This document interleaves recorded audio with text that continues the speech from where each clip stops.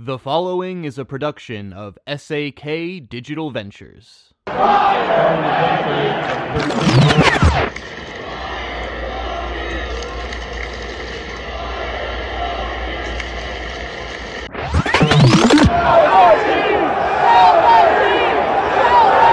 Welcome to Cigars and Sports Chicago, a place where you can sit back, relax, smoke a cigar, and talk about Chicago sports. Now, here's your host, Steve Cass. Welcome to Cigars and Sports Chicago, episode 46. Matt Eberflus, we hardly knew you edition. You have reached the best place for cigars in Chicago sports. Let me set the scene as we usually do. We are at 5236 Main Street in Downers Grove, Illinois. We're sitting here in the Cigars and Sports Chicago studios. What is the place, you ask? Because we're sitting here at the place. The place is a cigar lounge. It's a great place to smoke a cigar, hang out, watch a game, relax. You might even be able to argue about some current events or some news. Whatever you want, we've got it over there at the place.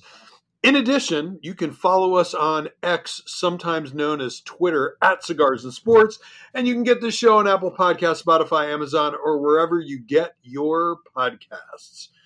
I am smoking a La Flor Dominicana El Jaco Perfecto No. 2, and as always, I'd like to introduce my co-host, Phil Sullivan. Phil, how are you, and what might you be smoking? What is going on in your world? Yo, what's going on? I'm enjoying a Nub Triple Roast cigar with a cup of coffee, so I don't know if that makes it a quadruple roast, maybe. But yeah, my life is great. We got a great holiday coming up, one of my favorites, if not my favorite. Family and a lot of eating, and going to be looking forward to some fantastic college football this weekend. Actually, when I broke it all down, there's really only one big game. Right. It's usually rivalry weekend, so all the teams play their supposed biggest rival in their conference, and nobody's playing any really big games except for the one big game. So I guess maybe we can touch a little on that right now if we wanted to, but it's pretty big sporting. Yeah, why don't we? And you know what? Before we talk about the phenomenal Chicago Bears, why don't we? I agree. I am looking forward to the Michigan-Ohio State game, in which obviously the Coach Harbaugh, the future coach of the Chicago Bears, will not be on the sidelines for Michigan this week. What do you think of the Harbaugh penalty? What do you think is going on with that whole thing? I'll give you my take, but what's your take on that whole scandal? Cheating. Well, the take on it, they really haven't come out with all courtroom level details of the investigation. But from what they've said, enough's enough. And personally, probably did what a lot of schools do. He got caught. There's the difference. Or they wanted to catch him. I don't know. Doing a little spying on other teams' signals. Probably has been going on as old as sports. So he got caught, and he's paying the price right now, and he can't coach his team till after this weekend, which means he'll coach them in the national championship. You took a little bit of my thunder there with a statement, Steve. I wanted to tonight start the official clock on the Jim Harbaugh for Bears head coach campaign. So I would be glad to get some shirts printed up or whatever we got to do to start that campaign. But I think when he's done at Michigan after hopefully winning the national championship, I think that'd be a nice thing to do to plug him right into Chicago. Back to that football game, Michigan-Ohio State, interesting. Here's a question, Steve. Does the team that lose get bumped out of the top four? Interesting question. Now that Florida State doesn't have a quarterback, unfortunately, for that young man whose career ended last Saturday with a horrific injury. Now, it did get clarified his college career got ended. I don't know if his pro career is even going to get a shot at this point, but they did bump Florida State, even though they won out of the top four. Washington bumped in. Washington's been playing very well. I've actually been watching a lot of West Coast games this year. So we'll see. But what do you think of that scenario? Which team loses? Do they get bumped out? I'm not sure. I think it depends on the game. I think if it's a 2 or 3 touchdown game, I do think that the loser will get bumped out. I think if it's a close game, I could see both teams staying in there. But the issue is, you have these other undefeated teams. So, I mean, it's a difficult situation. I have to be honest with you. I'm not sure. Like, I could see it going either way. I'm not sure. I would just say at this point, look out for Alabama as well. And Michigan's going to win the national championship. They got a couple of very difficult games coming up. But here's the thing on the penalty, right? Because that was sort of the original question, and I want to come on that. And I've heard you making your point the last couple of weeks about, oh, everyone cheats and he's doing the same thing everyone else was doing or whatever. So I think you could have maybe made that argument a week ago, but let me tell you something. The fact that they did not contest that penalty and that additional information came out in discovery before that temporary restraining order, before that hearing last Friday, and the fact that Harbaugh was like, I will be happy to be suspended for 3 games. I'm going away now. Okay, I'm sorry. They must have the worst dirt on him in the world. There is clearly some connection between I mean, we don't know this for sure, so this is my own allegedly, but there's clearly some connection between some boosters and him. There clearly is evidence that he did know that it was going on. I can be quite certain that it is really bad, or there's no way in hell that he would just be quietly accepting that penalty. So I don't know about like every team is doing that. I mean, we know that it was a detailed scheme and operation. The NCAA is still doing their investigation. My guess is that he will end up being suspended the entire year next year. They're going to lose a bunch of scholarships. I think it's going to be a really big deal, but I don't think everyone is doing what they were doing. But also going to your other point, and we'll come back to this when we talk about the Bears, I don't care what the hell he was doing. I want him in Chicago next year no matter what. I don't care if they lose to Ohio State. I don't care what happens. I want Harbaugh because I know that team will be better. So if it's okay with you, why don't we just pivot to the Bears here real quick, and we'll come back to that topic. So this past weekend, was probably the most frustrating game of the Poles Eberflus era. They were leading the Lions the entire game. They outplayed them. They look really good. They were up by 12 with 4 minutes to go. And somehow they find a way to lose the game 31-26. I mean, I don't know what to say. That once again, the fourth quarter offensive play calling was absolutely horrible. I mean, you've got Justin Fields, who I think had a very good game and had 103 yards rushing at that point. Meanwhile, they're giving the ball to Khalil Herbert, who clearly is not healthy. He just come off IR and plus had a couple of other weeks. And, he's just clearly not 100% and was not running the ball well at all. And Deontay Foreman had already got knocked out of the game.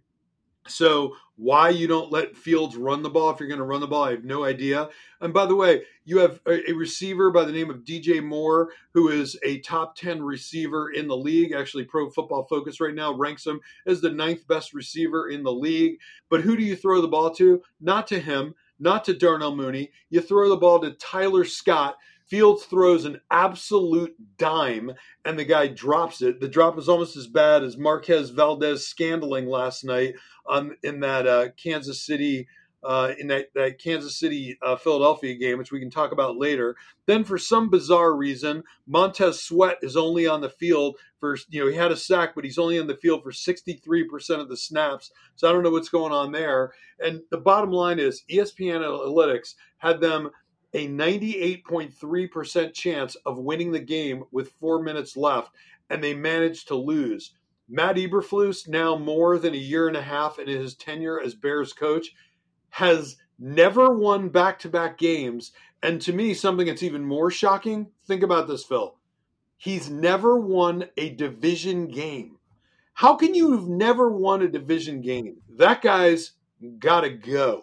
And I've got another extremely controversial take, but before I go to that, what is your take on, first of all, just the status of this Chicago Bears team?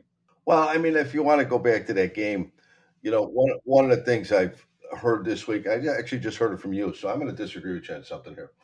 I look at quarterbacks in a particular game, and when they want to do a little post-game analysis, I kind of have my own little rating. My rating is they were excellent, they were very good, they were average, okay, or manageable, and then they sucked.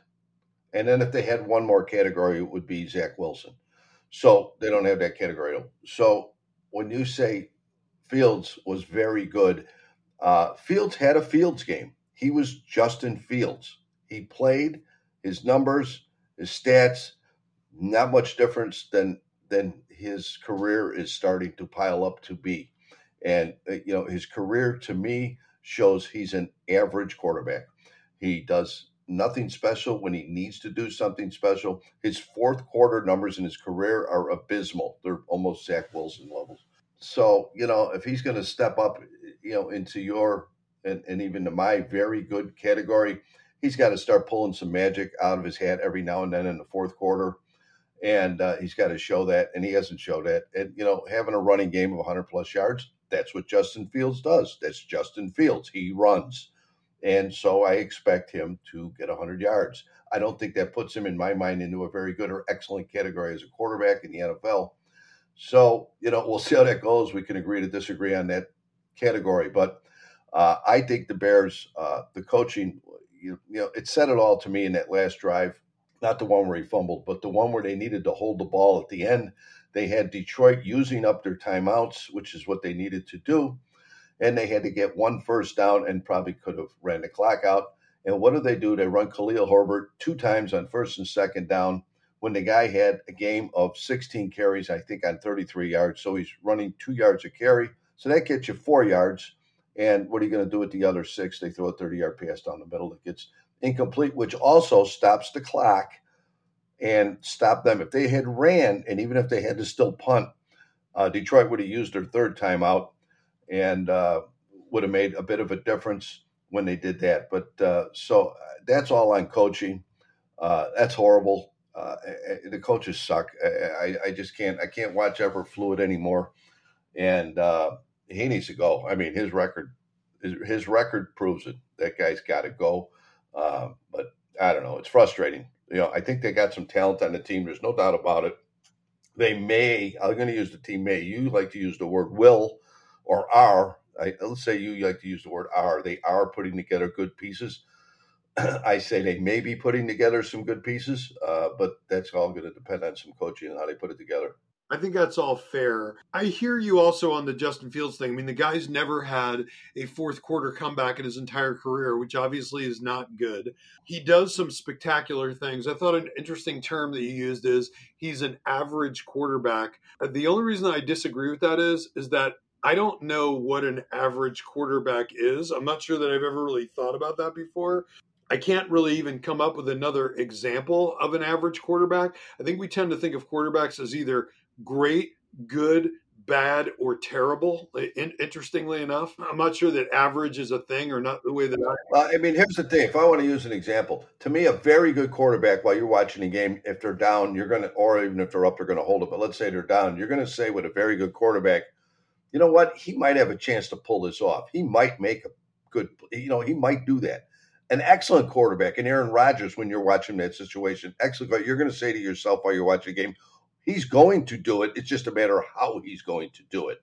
So, Justin Fields, just to me, is not in even the very good category yet. Yes, he's a great athlete. Yes, he's got a lot of good, but his numbers prove.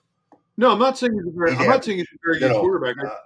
Now, I might put him at the high end of average, but I'm not putting it, and I heard enough talk radio the last day and a half of talking about Justin Fields had an excellent game. Justin Fields had a great game.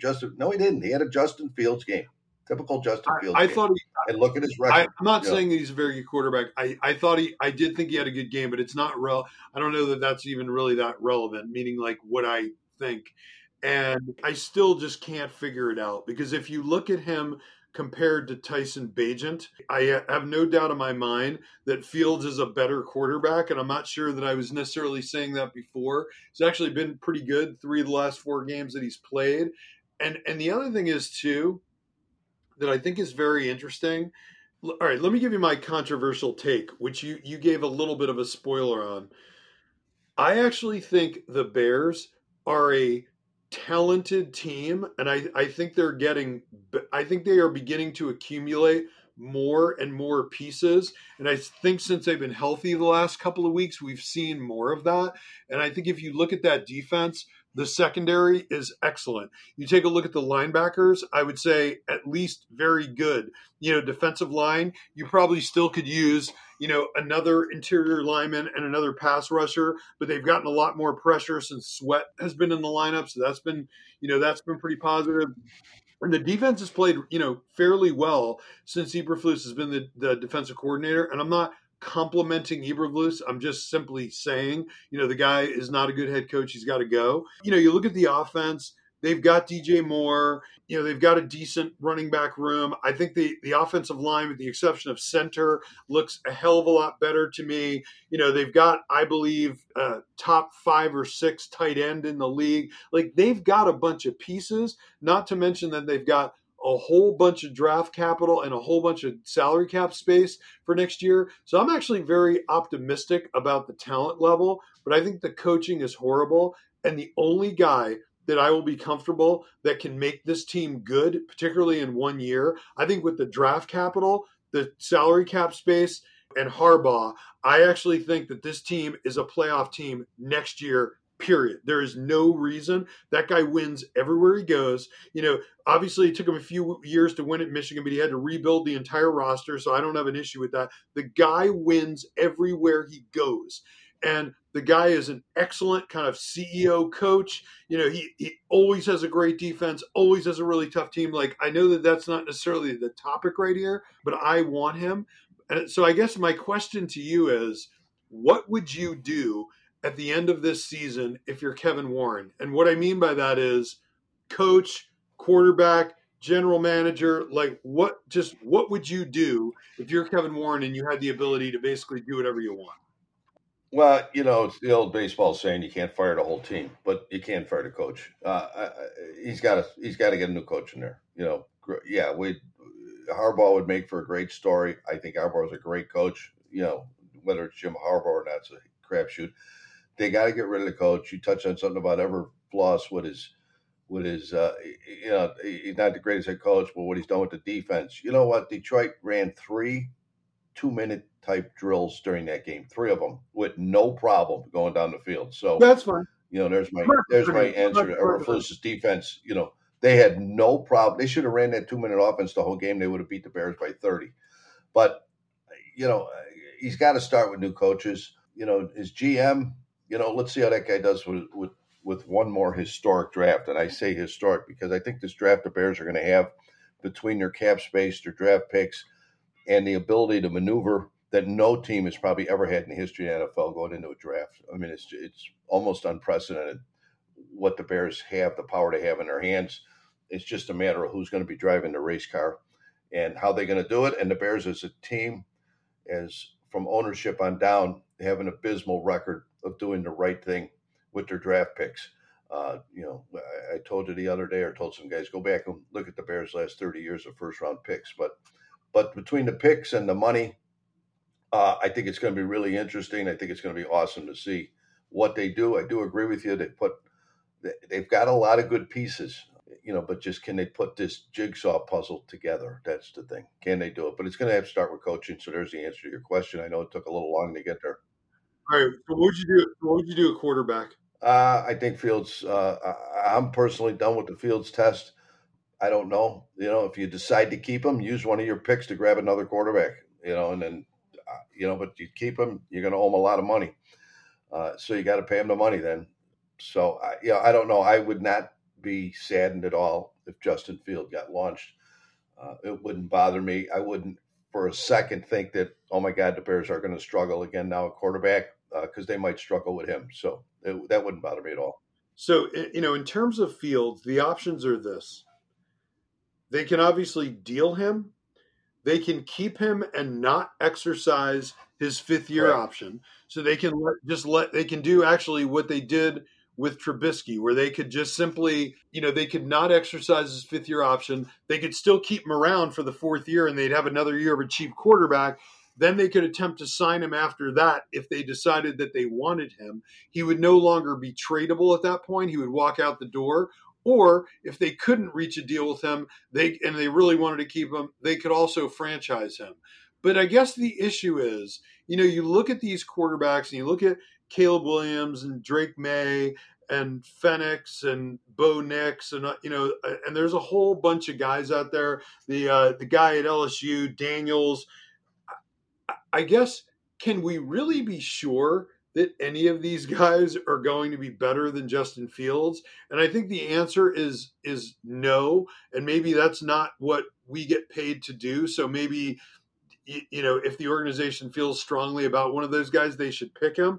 I'm not saying that all of those guys or that any of them, all of them could be better than Fields. I just don't really know. I agree with you that there's no way of knowing if any of them are going to be better than Justin Fields, but I have a lot of confidence that Justin Fields isn't going to get any better than the Justin Fields you see now. That's just my opinion. I think that's amazing. I think that's a really good point. I mean, I don't know. I am interested to see these last 6 games and see what happens. And by the way, another issue with Fields is that he has a very difficult time staying on the field. The guy's missed a lot of games, and that matters as well. I don't know. I mean, I guess we're going to have to take a quarterback, but I would probably not take one, number 1 overall. Whoever has the first pick is going to take Caleb Williams. That is going to happen. So, and I know maybe you feel differently about that. And I feel good enough about the other guys that if the Bears have that first pick from Carolina, I would probably trade out of that pick and draft a quarterback at 4, 5, or 6 because there'll still be one there. If you get Harbaugh, I might hold on to Fields for another year and pick J.J. McCarthy in the second round. But I just don't know if I want to use the number 1 overall pick on a quarterback when there's a bunch of quarterbacks out there that could be good. And if you consider the fact that C.J. Stroud got picked after Bryce Young, and I don't think there's any comparison there, and I don't think there ever will be. So it just seems like it's so easy to make the wrong decision. Maybe it's less of a crapshoot than I think. Maybe it's just that you have to be able to do a good job assessing quarterbacks. But I just don't know. I just feel like I don't want to pick a quarterback with that number 1. Yeah, but at least they got a pick. A lot of teams would have a pick for, let's say, a Justin Fields, and they might not see the opportunity again for 10 years to have a shot at one of the top quarterbacks coming out of college that year. The Bears had a shot at it last year, and they didn't use it, and now they're going to get 2 shots at it this year. So this just doesn't come around for NFL teams too often. And once again, they said the other day, Fields got 7 games left. Let's see how he plays. You know what? After the game Sunday, he's got 6 games left because what I saw Sunday didn't make my brain click. Okay, now it's going. Now it's starting to work. He's starting to figure it out. So now he's got 6 games left. But I think after about 2 more, you're going to say to yourselves, yeah, Fields is playing like Fields, which he can manage a game. He'll maybe get you through, and maybe he'll beat Carolina, and he might beat a Denver, and he might beat – but – I think they need to get a quarterback right now because they just might not get another shot at it for a long time. I think that you have made possibly some of the greatest points that you've made in 46 episodes tonight because you have me pondering that. And as you know, one of the unique talents that I have is that I know everything. Right. Yeah. And actually, you make a good point. I mean, you did pass on taking a quarterback at the top of the draft last year. It's probably would be difficult to take a pass on doing that the second consecutive year. The reason it just sucks is because it just like you got 2 picks that high. Imagine if you could take an offensive lineman and a pass rusher, like in the top 5, you could get the best 2 guys at those positions, but probably not going to happen and probably, not a good idea. So you have now convinced me that, I guess they're going to have to. Because look at it this way, Steve, after this year, like we're agreeing, they put some good pieces together. They play a little, maybe they get a new coach. They play better. You keep Fields, and now next year they're an 8 to 11 win team. They may be inching the playoffs, but they end up with the 15th pick. And then the following year, it's the same thing. So, like I'm saying, they may never see this opportunity again for quite a few years. Otherwise, they got to suck really bad again. So, and if you take somebody if you start again, then you've got 3 or 4 more years of a cheap quarterback again, which is a big deal because it means that you can pay other guys. Because even though they have a lot of cap money, because they have pieces, there's some guys that ultimately they're going to have to pay. You know what I mean? Like Tevin Jenkins, like they're going to have to pay that guy in the offseason. I think we all know that Jalen Johnson, they're going to have to pay that guy. If they want to keep Darnell Mooney, not going to pay him big money, but they're going to have to pay him. There's some guys that they're going to need to pay this offseason. So, that cap money is not going forever. So, there's that advantage to starting with a new quarterback as well, particularly considering what you just said about the fact that you're convinced that Fields is not going to get any better. It is interesting too, because I know we both like Bo Nix a lot, and I really like the guy. But it is interesting that Fields is only 6 months older than Bo Nix, and he's in his third year in the NFL. I don't know what that means. A lot of times in the NBA, when you pick a guy who's played a lot of college, you may get a really good rookie, but you don't get a lot of upside after that because the guy's already developed. So I do like guys that have played more football, but I don't know. I guess we'll just have to cross that bridge when we come to it. So, Phil, can we talk about the actual horrifying White Sox for 1 minute? Really, you had to go there. It's the middle. So what did you think about the blockbuster Aaron Bummer trade where they got utility infielder from Naperville, Nicky Lopez, starting pitcher who was good about 4 years ago, who tore both of his Achilles, has been out for 3 years, Mike Soroka, an infielder by the name of Braden Shoemake, and two other pitchers by the name of Jared Schuster and Riley Goins. So basically what the White Sox did is they gave them Aaron Bummer, who, by the way, also saves them about $6 million next year in the spirit of unloading salary. And they basically they backed up the truck over at the Braves dumpster, and the Braves were like, hey, take any 5 things out of the dumpster that you want. We don't care. There's about 20 things in there. Just take 5 guys out of the dumpster and drive away. So what do you think about that trade? Yeah, you kind of said some of what I was going to bring up, some of the same names, but it's mind-boggling to me, and it went downhill almost immediately when their new GM, with no experience whatsoever except running the worst minor league system in baseball almost, one of his first blockbuster moves was to rehire Tony La Russa as a special assistant, and said he can bring a lot of value to the young players. Now, I don't know what value. Maybe the value is he could take them around and show the guys where the best happy hours are in the greater Phoenix, Scottsdale area during spring training. I don't know. But when that's one of his first hires that he publicly comes out with, that this is what I'm doing, I just shook my head and said, man, oh man, maybe I do have to become a Milwaukee Brewers fan, just because I can still keep hating on the Cubs as much as I do.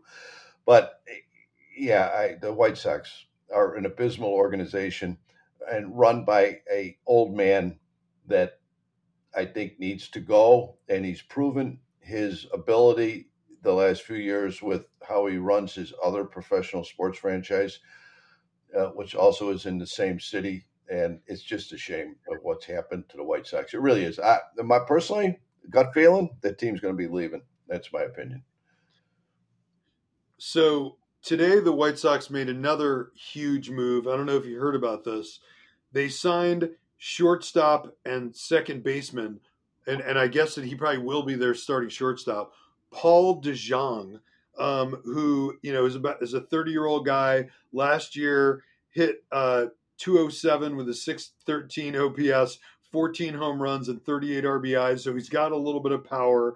He's a very good defensive player. He was with St. Louis for a number of years, and then actually last year played in St. Louis, Toronto, and San Francisco. He's kind of your typical, I guess I would describe him as your typical bum.